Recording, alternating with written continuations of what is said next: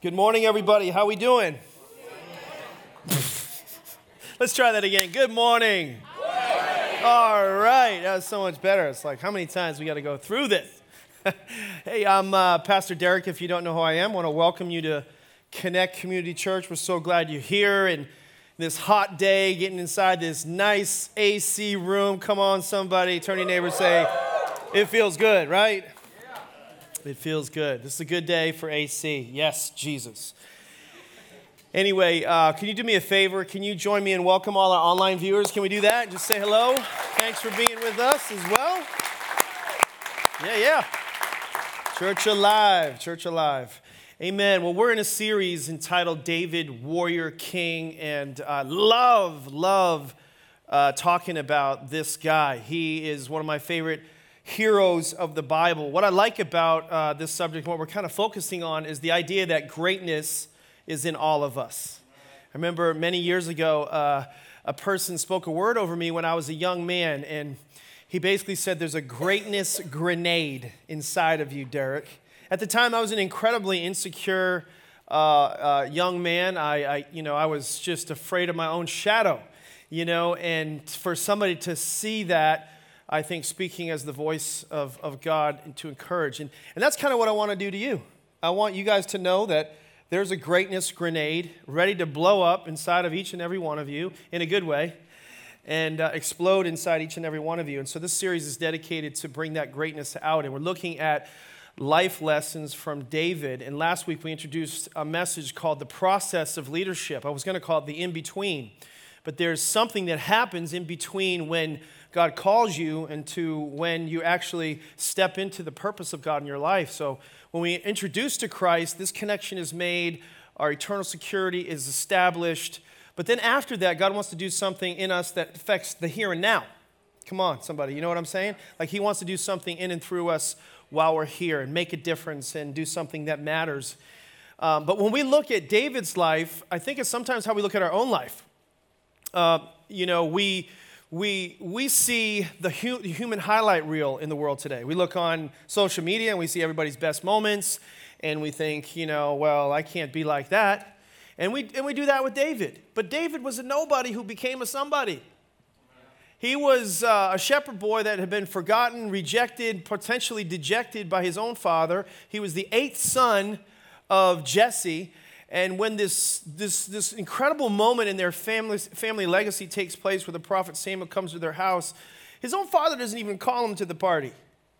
He's out there doing his job as a shepherd, and his 7 sons were the ones that were presented. And so he had to feel like a nobody in that particular situation. Yet God saw something in David and called him to a great and amazing opportunity. And so this process of leadership is what we talked about. And inside last week, how many were here for last week's message? Raise your hand if you were here, okay? Good. If you did not hear that, I say this all the time, but you know what? I love what I do, so I'm just going to keep doing that.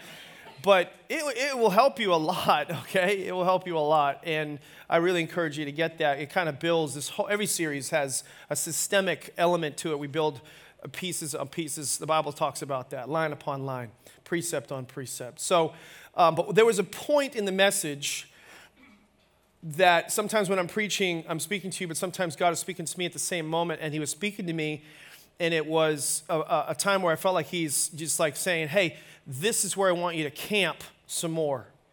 And so I decided to change the direction of what I was going to do today and really kind of piggyback on last week's message.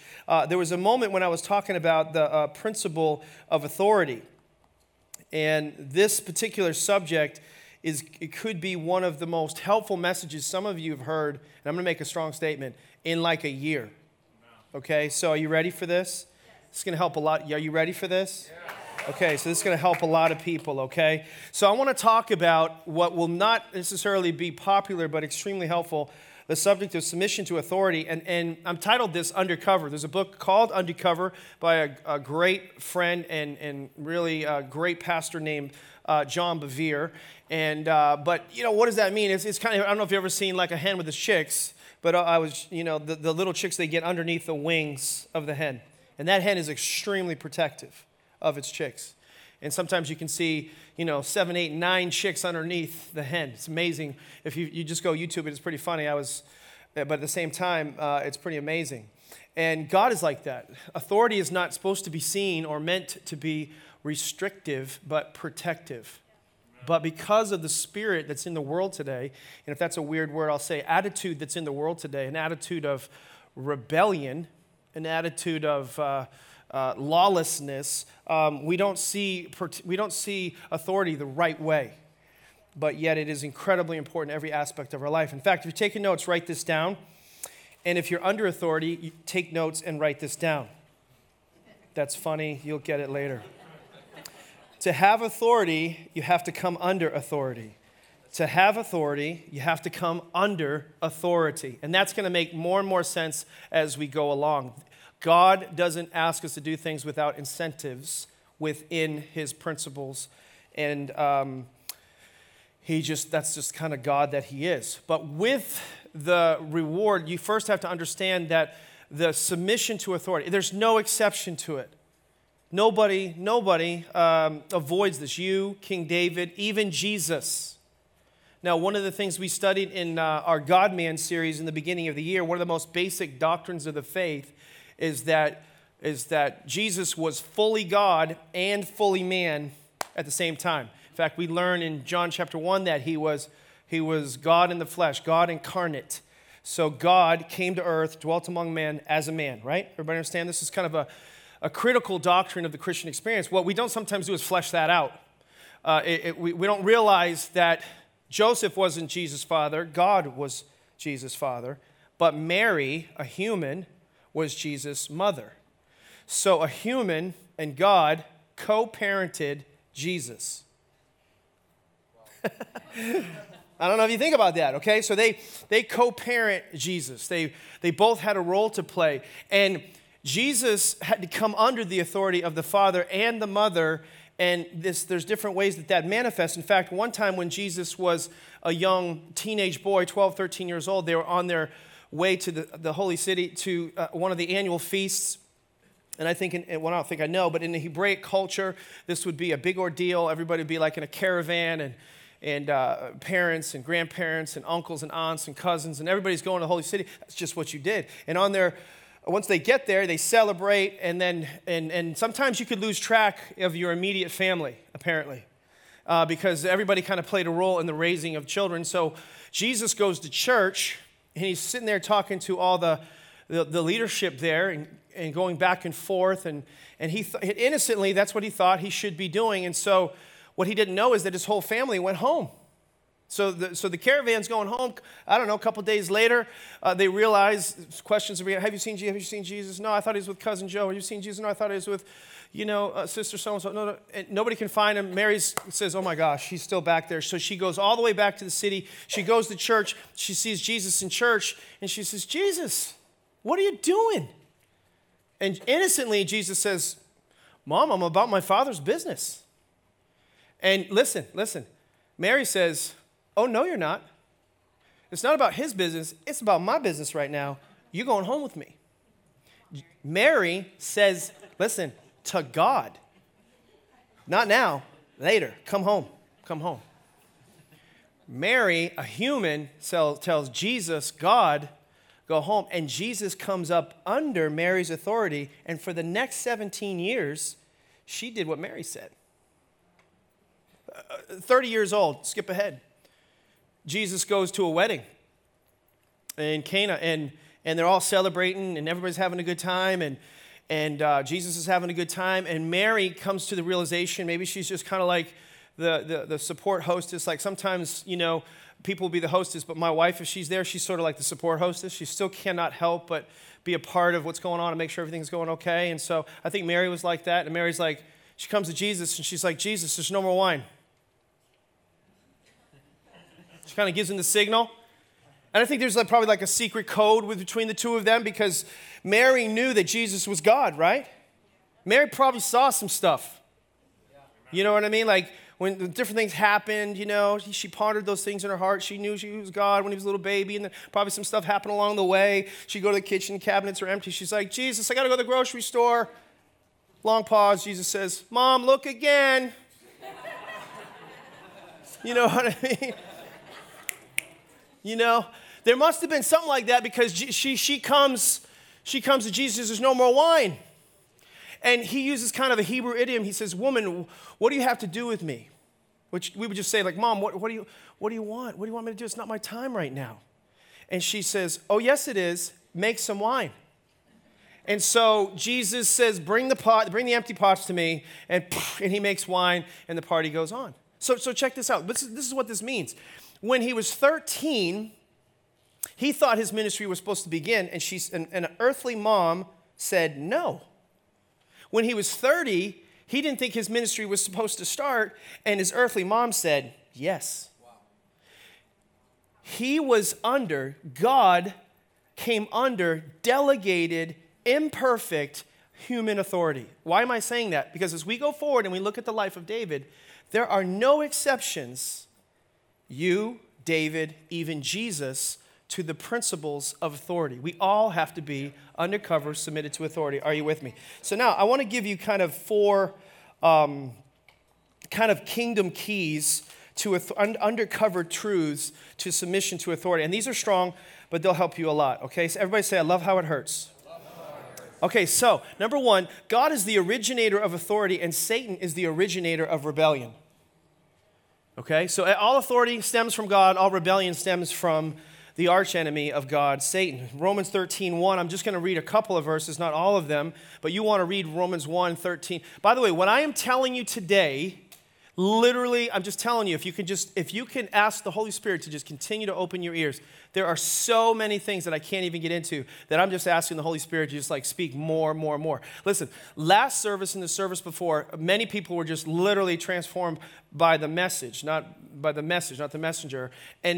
But there were many people, because they allowed an experience to surface into the forefront of their mind, the windshield of their mind.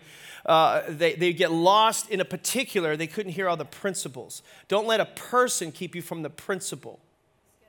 Don't let an offense, don't let a situation or an extreme abuse keep you from the principles that I'm trying to share with you, okay? Everybody with me? Yeah. Heed what I'm saying. Romans 13, it says, let everyone, everybody say everyone. That means me, be subject to governing authorities, for there's no authority except that which God has established. All authority comes from God. Now I'm going to skip down and give you a particular. In verse 5, it says, so it's necessary to submit to the authorities, not only because of possible consequence, or you could say punishment, but also as a matter of conscience. We want to have a clear conscience before God because we can't say we're under authority of God if we're not under authority that he's delegated. So he gives an example. This is also why you pay taxes. The authorities are God's servants. Okay? So in other words, the IRS is God's servant. Praise the Lord. Nobody likes to praise the Lord on that one, do they? IRS, yeah, Jesus. No. Okay, I get it, but this is what they're saying. They give their full time to governing. Give to everyone what you owe them. Okay, no, so if there's an authority, you got to pay taxes. If it's revenue, respect with revenue. If it's respect, honor. All authority is from God. In other words, there's no such thing as secular authority. There's civil, educational, domestic. According to this text, all authority comes from God. I know there's separations, but it all comes back to the top dog. Is everybody with me? But why is authority important? It's important fundamentally for your protection. Without authority, our default would be self-destruct. We need authority or we would self-destruct. Since the fall of man, we have this bent towards self-rule. Or either a man trying to dominate, a woman trying to usurp. It all started in the beginning at the fall of man. And so we've had failure after failure and fall after fall since then when it comes to authority. At the same time that failure took place, the spirit of rebellion came into the world. And so we need authority to protect us, not to restrict us. So when I was younger, I used to bowl. I got pretty good. But I remember when we first started bowling, they would put these bumpers down the outside lanes. You know what I'm talking about? And when I was a young kid, the ball was almost as big as me, and I'd be throwing this ball like, wow, and I'd practically go down half the thing. Why did they put those bumpers there? Because I would break somebody else's legs if they weren't. I'd hurt myself or I could hurt somebody else. Is everybody with me? Authority is like bumpers. Guardrails in a highway. If you didn't have guardrails on a highway, some people would get hurt. We'd go down the wrong lane. We wouldn't know where we're supposed to be. We have guardrails in finances. We have guardrails in relationships that God has established for us. And to the extent that we violate those things, we can hurt ourselves and others in the process. Amen? So as Christians, we have to reject rebellion and submit to authority. 2 Thessalonians talks about really one of the names of Satan. It's a strong word for some people when they come to church, but we believe in an arch enemy, the devil. And one of his names is the lawless one. In other words, I'm without laws. Heisman to anybody trying to tell me what to do. A total rebel. All rebellion comes from God. I'm just going to highlight this word. 2 Thessalonians 2:7, for the secret power of lawlessness is at work. Verse 8, it says, and then the lawless one will be revealed. This word's everywhere. Verse 9, the coming of the lawless one. Is, so this lawless spirit, I'm just saying to you, is on the earth today. This antichrist-like spirit. There's a rebellious attitude. It is pervasive in America, everywhere but in America. It's pervasive. And it's subtle sometimes in how it surfaces. Now, one time I was on vacation with our family. We go to New Hampshire every year. We're on vacation. This particular year, we love to go to the beach. We like to get down and get brown, as I say. And we were there on a 2-week vacation. The first week, it rained the whole time. I thought God was going to keep his promise and not flood the earth again, but this particular week, he decided to break his promise. No, but I remember just like it was raining, and when you go to the beach, you don't put a lot of money in the house because you're going to spend a lot of time on the beach, at least if you're beach people like us. So we had this little place with like a lot of people staying in our house. And so I remember just raining. So that's when like Netflix just started coming out. And so I found this TV show, otherwise known as Crack TV. You know what I mean? Like, it was the most addictive program. When I say it, you're going to know what I'm talking about. It was called, the show was called 24. Does anyone remember when 24 came out? I mean, that is crack television. And I remember my wife didn't know what I was doing, and I am just addicted to the show. I'm watching episode after episode after episode, 3:30 in the morning, sheet over my head, blue light. She's like, what are you doing? What are you doing? I pull the sheet back, my eyes would be like bloodshot red. She's like, what's the matter with you? And I'm like, I don't know, I can't stop. It was bad. But I was just in love with this character, Jack Bauer, right? And it's just subtle, but Jack Bauer, if government or authorities said, do not go through that red door, what is Jack going to do? He's going to go through that red door, right? But not only is he going to go through that red door, he's going to go through that red door, defy authority, and save the world. This is the message of our day. Defy authority, save the world. There's bumper stickers that are out there today that say, question authority, question authority. Now, I'm not trying to say, as Christians, we should check our brains at the door and that God hasn't given us, certain cognitive abilities to deduce and reduce things to their, common denominator and figure out certain, don't misinterpret or blow the baby out, what's the word? Throw the baby out with the bathwater. I was going to say blow the baby up in the bathtub. It's the Jack Bauer influence. I'm sorry. It's like, see, it's a spirit. That's awesome. The point is, Jesus was submitted to authority. Authority is from God. Rebellion is from the devil. Amen. Number 2, rebellion against God's direct or delegated human authority is a serious sin with serious consequences. Romans 13 tells us this. In the second verse, it says, whoever rebels or resists against the authority is rebelling against what God has instituted. So when we rebel against authority God established, delegated human authority, we are rebelling against God. And there's a consequence for that. And those who do so will bring judgment on themselves. So every sin has consequence. It's a sin to rebel against authority. My dad was raised in the military. He was in the Army. He was a tank commander. I feel like I was vicariously raised in the military because of the home that I was brought up in. When my father would wake us up in the morning, it was sort of torturous. It wasn't like my mother would come in and, honey, it's time to get up, and soothing and soft. When my dad would come in, he would pretend to blow a trumpet, because that's what happened when he was in officers candidate school. And so he'd come in the room and go, I'm like a 6-year-old, like, Dad, stop! Ah! He'd go over to the blinds. My mother would go over to the blinds and go, honey, I'm going to open the windows. Come on, open your eyes. My dad would go, pew!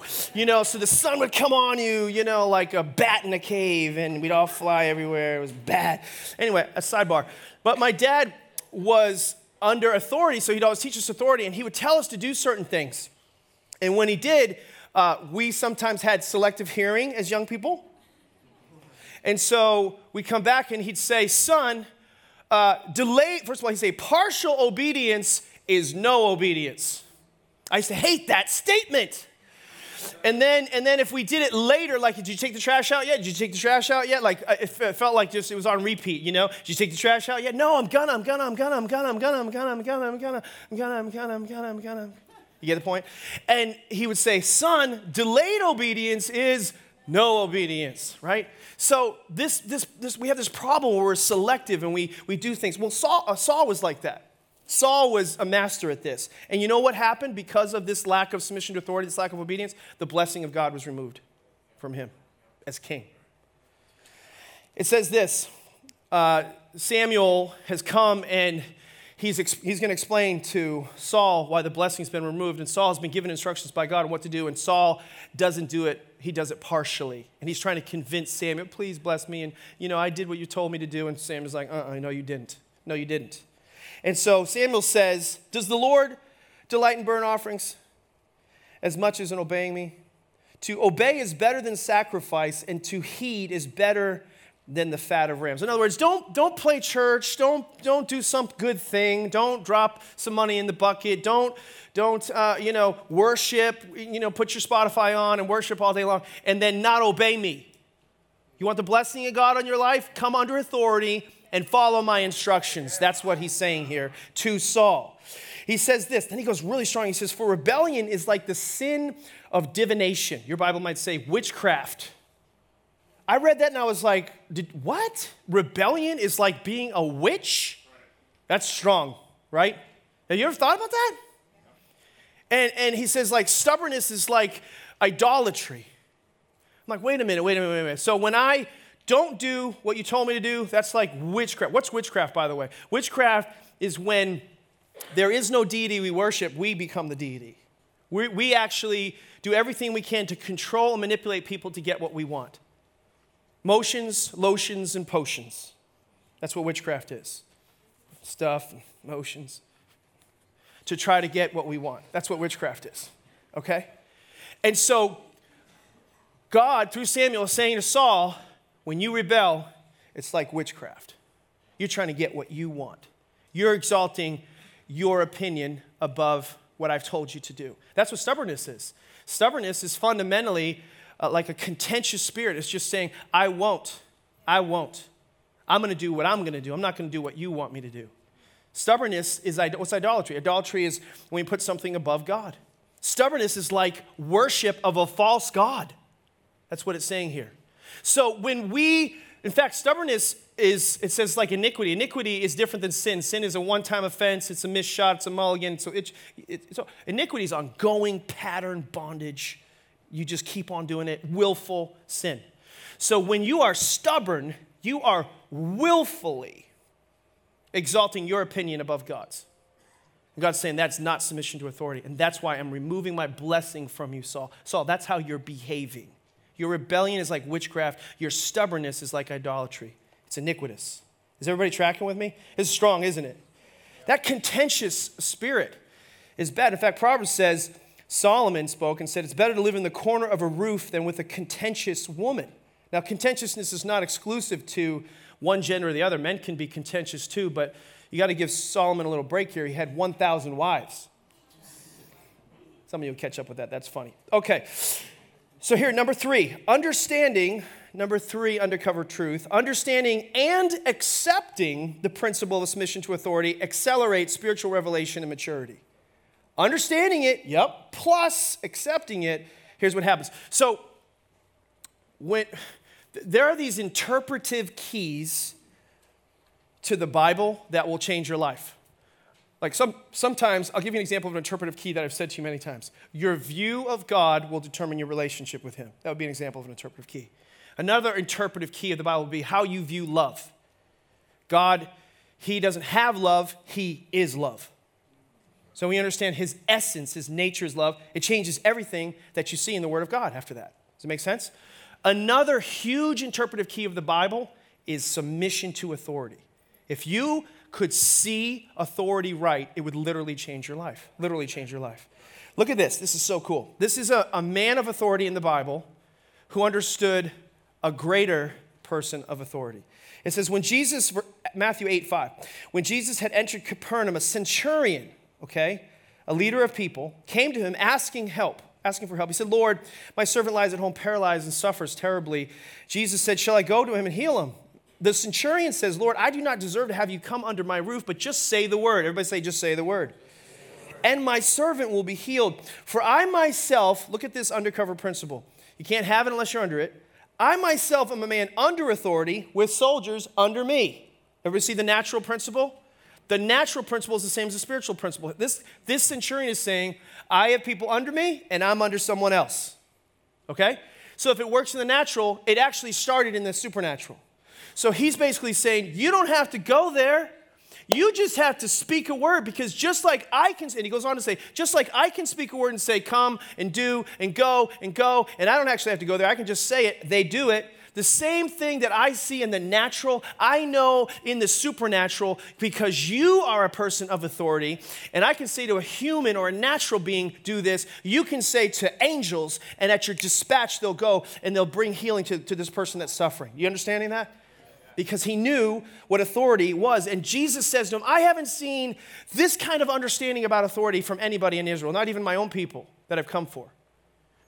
He's basically saying this is huge. Maturity and revelation come from understanding and accepting authority. This is all over the Bible from Genesis to Revelation. Number 4, submission to authority brings supernatural favor, blessing, and protection from God. It brings blessing, protection, favor. Here's the incentive. You come under authority. This is, for some of you, this is going to mature you quickly if you'll accept it. Some of you, you'll eventually get this. It's part of your journey, your spiritual journey. But if you could understand, if you could separate from the abuses and the excesses of the world and not, again, blow up the baby in the bathtub. You got the right one there. Then you can actually come into a place of favor and blessing in your life so much faster than some people, if you could. Ephesians chapter 6, this is one of the best examples of this principle of blessing and protection and stuff, is in the family environment. Verse 1, it says, children, obey your parents in the Lord, for this is right. Almost out, we shouldn't even go on yet, just accept that. Children need to follow their parents, right? No, I'm going to talk about it. We're going to reason together. No, Johnny, you're bigger and you're smarter for a reason. You know, I'm not saying that they're not wonderful and their little intellects are growing, but let's just face it, they got these little sinful natures and they need to learn and be taught and to be trained and not just explained. Training is different than explaining. Talk to my daddy about that. He'll tell you about that. He's got this little principle he'll rattle off. Children, obey your parents in the Lord, for this is right. Honor your father and mother, which is the first commandment with a promise, so that it may go well with you and live long and enjoy life on the earth. I don't know about you, but I'd like to live a long life and live well. And so this is telling me there is an inherent benefit to honoring authority. Now, I've been out of my house 25 years. My parents don't put me in a car seat anymore. That would be pretty hard for my mama to put me in a car seat. I can put my mama in a car seat if I needed to, okay? But just because she's not bigger than me and stronger than me anymore doesn't mean I don't still honor my mom or honor my dad. Does that make sense? I'm out of their house. I still ultimately have to make the final say and the final call for my immediate family and for my marriage, but their words still have weight. If they don't, I'm not honoring that authority. Sometimes I disagree with what they would say. They're in the house, that's why I'm emphasizing this. Sometimes I disagree with what they say, but I still need to feel that. I still need to honor their position, not always their decision. I need to honor their position and their influence, but not just always their behavior. We may do things differently than them. In some cases, we've done things exactly, and sometimes we've done things differently. But if I honor them, it's that submission to that honor of that, a promise comes with that. Blessing and favor and protection come with that. Amen? And some people, you don't see this in the home anymore. I think all authority stems from the home. This is the lab where we work it out. So if you see people out there that are acting rebellious, acting crazy, acting like, completely defiant and all that, it's because it's probably started in the home. It started in the home. Resisting coaches, resisting teachers, resisting civil authorities in their life. Because of the way I was raised in my home, I was thinking about this the other day when I was preparing this message. Because of the way I was raised in my home, even though I'm a grown man, okay? I'm 40-something years old, okay? Closer to the other side of that now. But even though I'm a grown man, if I'm like, going through a neighborhood and all of a sudden I realize I'm going too fast, I look in my rearview mirror and there's a police officer in the back, like my heart starts going, you know what I mean? The guy could be like 25 years younger than me, but I'm still like, oh my gosh, because it's authority. I had this inherent reverence for the position. Is everybody with me?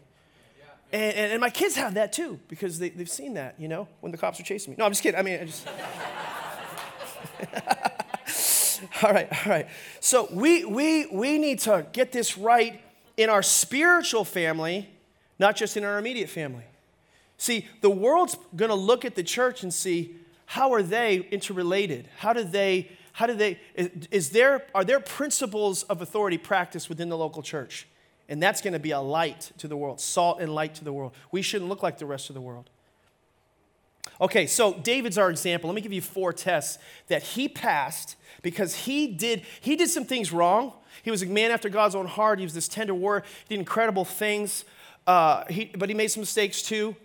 But in this particular area of submission to authority, if there's a reason he was blessed, it's because he passed these tests. Here's the first test. Remember, he was under delegated authority, imperfect human authority in Saul. The first test is the arrogance test. Everybody say arrogance.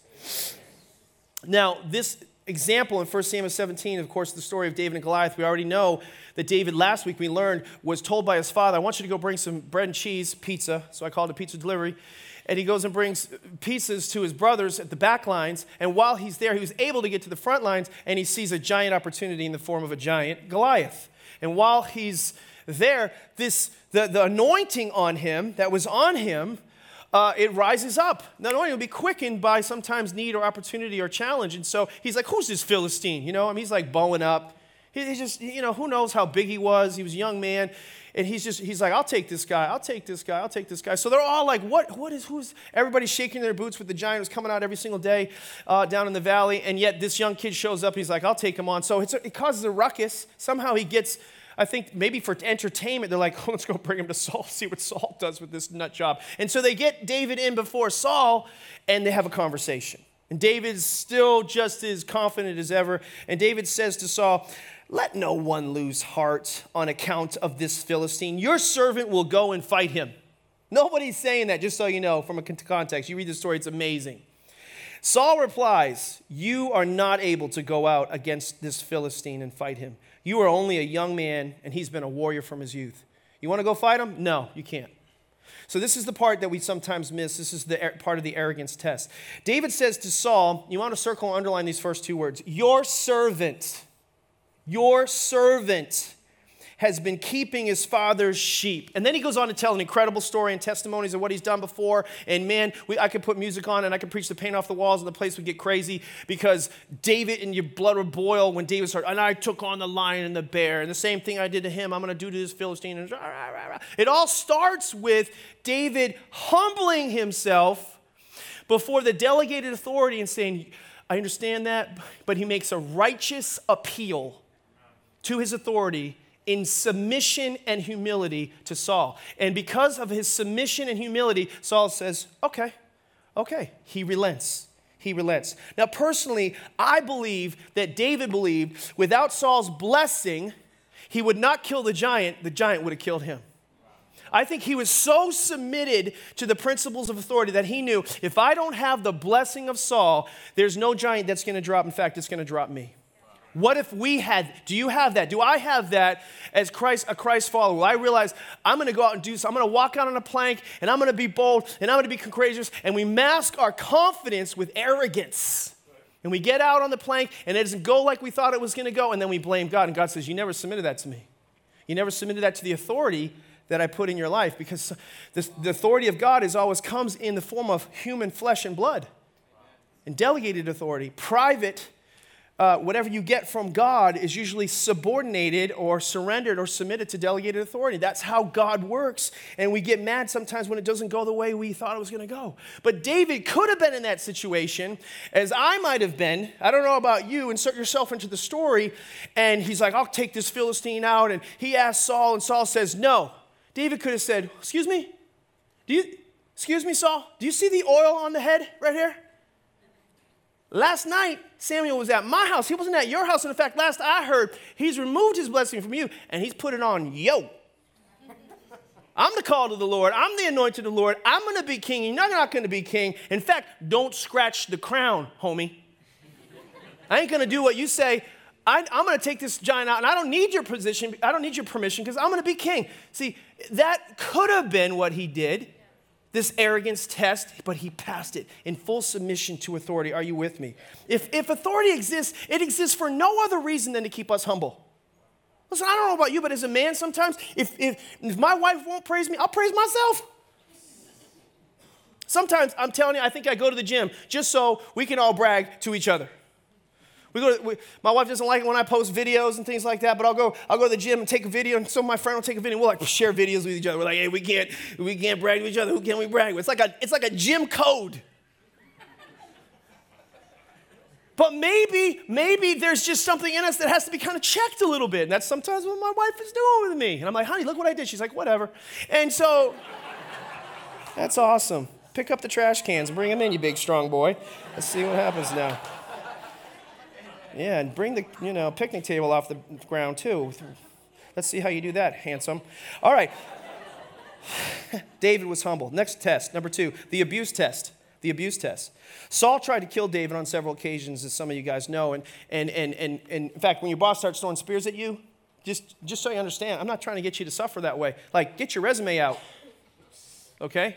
You don't have to stay in that. We'll talk about that in a second. But 1 Samuel 19:9, it says, an evil spirit came upon Saul, and while he was sitting in his house with a spear in his hand. While David was there, part-time worship leader, with his Taylor guitar and his skinny jeans and his V-neck long shirt that drapes down to his knees and his long necklace with a key at the end of it and his cool hat and his glasses that are not prescribed, but we still wear them anyway, so we look cool. Come on, David, in the back. We have a model at the back if you need to see what that looks like. David's there, part-time worship leader with Saul, just trying to do his job, and Saul tries to kill him. Saul tried to pin him to the wall with a spear. Look what happened, though. David eluded him. As Saul drove the spear into the wall, that night David made a good his escape. Now, was this abuse? Yes, absolutely this was abuse. What do you do with that? Before we discuss what we do, let's discuss what we don't do. This is what we miss sometimes. So some people, you are in situations where you don't know the authority I have in my life. You don't know what I'm going through. Okay, I think this is pretty tough stuff. But let's just make sure we understand a few things. Because I think as Christians, we have these extremes. We either just rebel against all authority, and we don't know why things aren't going so well for us, or we're over here and we're like doormats, just suffering sometimes everything from physical, emotional, spiritual abuse. I see that in the church. It's a shame. In fact, somebody in this room, I actually, years ago, counseled him out of that. I mean, you're under spiritual abuse. This church doesn't care about you. And I don't care if you come here ever again. But they're just taking advantage of you. And your marriage is going to suffer. You're never going to fulfill the call of God in your life until you get rooted, until you get in a healthy environment, until you come undercover. And that's what he did, and he's doing well now. Praise the Lord. But here's what David didn't do. He didn't retaliate. He didn't throw a spear back. I don't know about you, but when somebody throws a spear at me, I'm thinking I'd like to throw a spear right back at him. Right?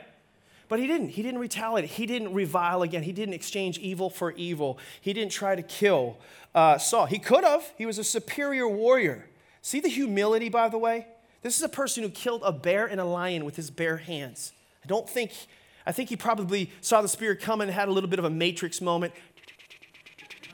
Like, it was easy for him to get away from that. That just came to me. It was awesome. And second thing he didn't do... I got to have fun myself. Second thing he didn't do is he didn't stay and let Saul abuse him. Right? He didn't stay in it. So sometimes we misunderstand this, and you got to understand, all authority is imperfect, but God expects us to submit to delegated authority. I hate that point, just like you, but it's part of the process of leadership in our lives. In 1 Peter, chapter 2, I'm going to read the last verse, but you should read that whole thing about submission to authority. But in verse 19, it says, "For it's commendable," I wish I could unpack that word, "if someone bears up under the pain of unjust," everybody circle this word, "suffering, because they are conscious of God." It makes you dependent on God to come up under, it's commendable, come up under unjust suffering. Now, suffering means there's just some discomfort. There's a difference between, there's a distinction sometimes between, abuse and suffering. There's a difference between discomfort and damage. Everybody with me? Everybody still awake with me? All right? There's a difference. So suffering, we need to be able to come up under. It's commendable to come up under some. What's suffering look like? Well, my boss never praises me. I haven't had, any recognition. He's never said anything nice. What is that? Is that abuse? Well, to me it is. Okay. Now, maybe there's some discomfort, but we can't say that's damage. Some of us are so quick to remove ourselves from discomfort, remove ourselves from suffering, but yet sometimes that's doing something good in you. It's a process of leadership. Maybe it's there to keep you humble. Maybe it's there to keep a certain part of your character in check. God can use delegated authority, even in its imperfect state, to bring about the changes of God that perfect you in your life and state. Is everybody with me? And so this doesn't mean, again, abuse. Classic areas of abuse, we can't talk about them all. Child abuse, spousal abuse.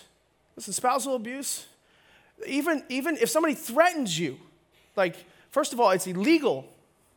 So you don't have to come up under that. You don't have to tolerate abuse. Don't. In fact, the first time it happens to you, you're a victim. The second time it happens to you, you're a volunteer. So nobody's asking you to live in an abusive environment. It's a damaging, abusive environment. It could be physical, emotional, spiritual, sexual, all those things. That's not what I'm talking about, everybody. I'm just saying some stuff is just temporary suffering. Some stuff is just discomfort, not damage and abuse. If you're in that kind of situation in marriage, and maybe I'm speaking to somebody in this room, it often is the case, because statistically or otherwise, hey, listen, you need to have a strong, assertive conversation. You might need to say to this person, listen, I will not tolerate that. If you threaten me with that, then I'm going out, or you're going out of this house. Oftentimes I say, you get out of the house if you're the one that's doing that. And again, this can be either gender, either side, because it statistically can happen on both sides.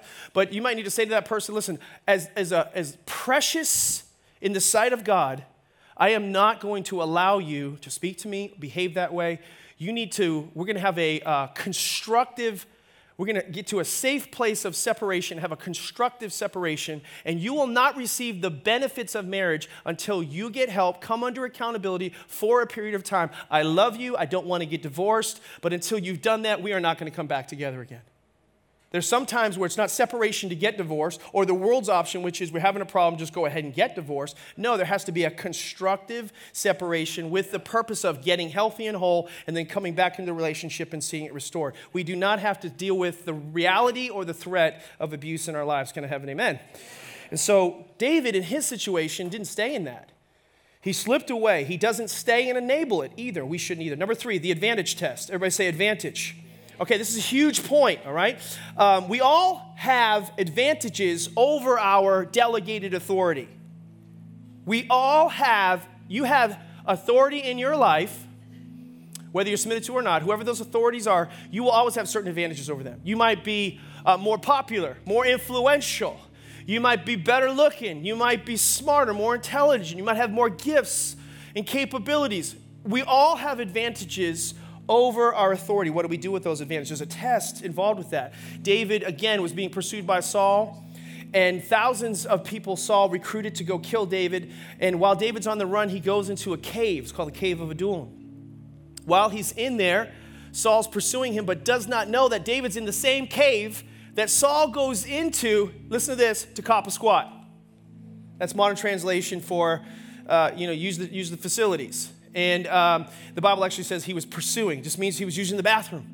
So how many know Saul was in a vulnerable position inside the cave? David sees Saul, his pursuer, who's trying to kill him. Most people would interpret that and say, look, God has delivered him into our hands. And so, but David, no, David doesn't do that. David comes up underneath Saul. I'm sure he was careful about that. And he clips a little bit of his cloak off and pulls it away. And Saul leaves the cave. David waits, comes outside the cave and says, he says, King Saul, it's your servant David. See, you're listening to everybody tell you I'm trying to kill you. But this is proof positive that I'm not trying to kill you. That I see you as God's anointed. And this is what it says in verse 16. When David finished saying this, Saul asked, is that your voice, my son? And he wept aloud. You are more righteous than I. You have treated me well, and I have treated you badly. How do you treat people that are pursuing you, that are trying to ruin you? This is a test to us getting to the blessing and favor of God in our life. You have just now told me about the good you did to me. The Lord delivered me into your hands, but you did not kill me. When a man finds his enemy, does he let him get away unharmed? May the Lord reward you. And by the way, he did. May the Lord reward you well for the way you treated me today. I know that you will surely be king, and the kingdom of Israel will be established in your hands. This was a clear advantage, was it not? Look what David did. Look what David did. What would you do in that situation? There's another time where he's with one of his mighty men, Abishai. Oh, this guy is no joke. Trust me, some of the things that he did. And they go into Saul's camp, and all of Saul's camp is asleep, including Saul. And they're walking around. They must have been pretty out of it. And David comes up along Saul again and gets a piece of Saul's cloak. And his warrior, one of his mighty men says, hey, he's right there. Let me take him out. I promise you, I won't have to hit him twice, just once, and he'll be gone. And David speaks to him and says, No. Don't destroy him. Who can lay a hand on God's or on the Lord's anointed and be guiltless? The Lord forbid that I should lay a hand on the Lord's anointed. See, David had in his spirit, in his walk with God, a deep understanding and accepting and submission to authority. You always will have advantages over your authority, but God didn't give you that advantage so that you could usurp the authority, so that you could mock the authority, that you could speak against the authority, that you could do your own thing above the authority. He gave you that advantage so that you could serve and honor the authority. And when you do that, God is watching you, and he sees how you handle that, and he will honor you and promote you in due time. And I promise you it'll be better than you ever could have imagined if you do it his way. If you're waiting to be discovered, you should instead be waiting to be developed, because he's doing something in you in that submission to authority. And when the time is right, you will be promoted. You will be appointed a king and a priest that he's created for you to be. Amen? My last point, the association test. Everybody say last point. Say, Pastor, it's been so good. Thank you so much. Wow, you guys are so sincere. Praise the Lord. So this last point, Saul eventually dies. In fact, the story is told that he falls upon a sword and kills himself. But here's so crazy. But this guy that was there when this happened eventually leaves, and he goes to find David and his men, and he comes up to David and his men, and he says, I killed Saul. Here's his crown as proof, and here's his bracelets. I killed Saul. And when he says that, David says, say again, what'd you say? He says, yeah, I killed Saul. David says, what? Look at this. Look at this verse. 2 Samuel 1:13. David says to the young man, who brought the report? Where are you from, dude? That's my paraphrase. He says, I'm the son of a foreigner, an Amalekite. David asked him, why weren't you afraid to lift your hand to destroy the Lord's anointed? This guy's coming, he's thinking, I'm going to get in with his posse. I want to be on David's team. I want to be on the starting lineup. I know how to do it. I'm going to tell, because nobody was there, I was there. I'm going to tell him I killed his arch enemy. And here's his stuff. And I'm going to give you this stuff. I'm going to hand you over the stuff. And here you go. And David says, what'd you do? He says, I killed him. He says, you killed God's anointed? Look at this. David turns to one of his men who's under his authority. He says, go strike him down. So the guy struck him down and he died. Game over for that dude. He's not playing on David's team apparently, right? So he goes to this guy. He says, for David said to him, your blood be on your head. Your own mouth testified against you when you said, I killed the Lord's anointed. See, some people are rebelling vicariously by their associations. So you say, I'm not an open rebel. I don't do that. I wouldn't do this and I wouldn't do that. Yeah, but who you hang out with, that's going to affect you and your relationships with other people. Your associations. You might be rebelling by association. You might be rebelling vicariously. 1 Corinthians 15:33 says, do not be misled. Bad company corrupts what? Good character. In other words, parents, you can raise wonderful children until they're 13, 14 years old, and then you put them in the wrong environment, or you let them hang around with the wrong kids, and you can ruin them. It doesn't just happen with children. It can happen with adults. See, we could just be like, we're just going to do life, and we're not going to be intentional about our relationships. We're just going to, whatever happens, que sera, sera. No, what do you want to do this week? I'll do this week. What do you want to do tonight? I don't do this tonight. That's why we're so passionate about getting people into connect groups, because we're trying to provide for you an environment for intentional relationships, for you to be able to benefit from a law of association, that who you do life with will affect the course and trajectory of your life. You can hang around with the wrong crowd, and it can lead you to rebellious, lawless behavior, or you can intentionally hang around the right crowd, like-minded, and get to the right places in God. It's our choice. We need to make that investment in the process. Are you with me? Today's your opportunity to be able to do that. But David, he basically knew he was going to be king, and he says, I'm going to be king, so I'm not going to associate with a king killer. Kings don't associate with king killers or people who think they are. You're a king and a priest, the Bible says.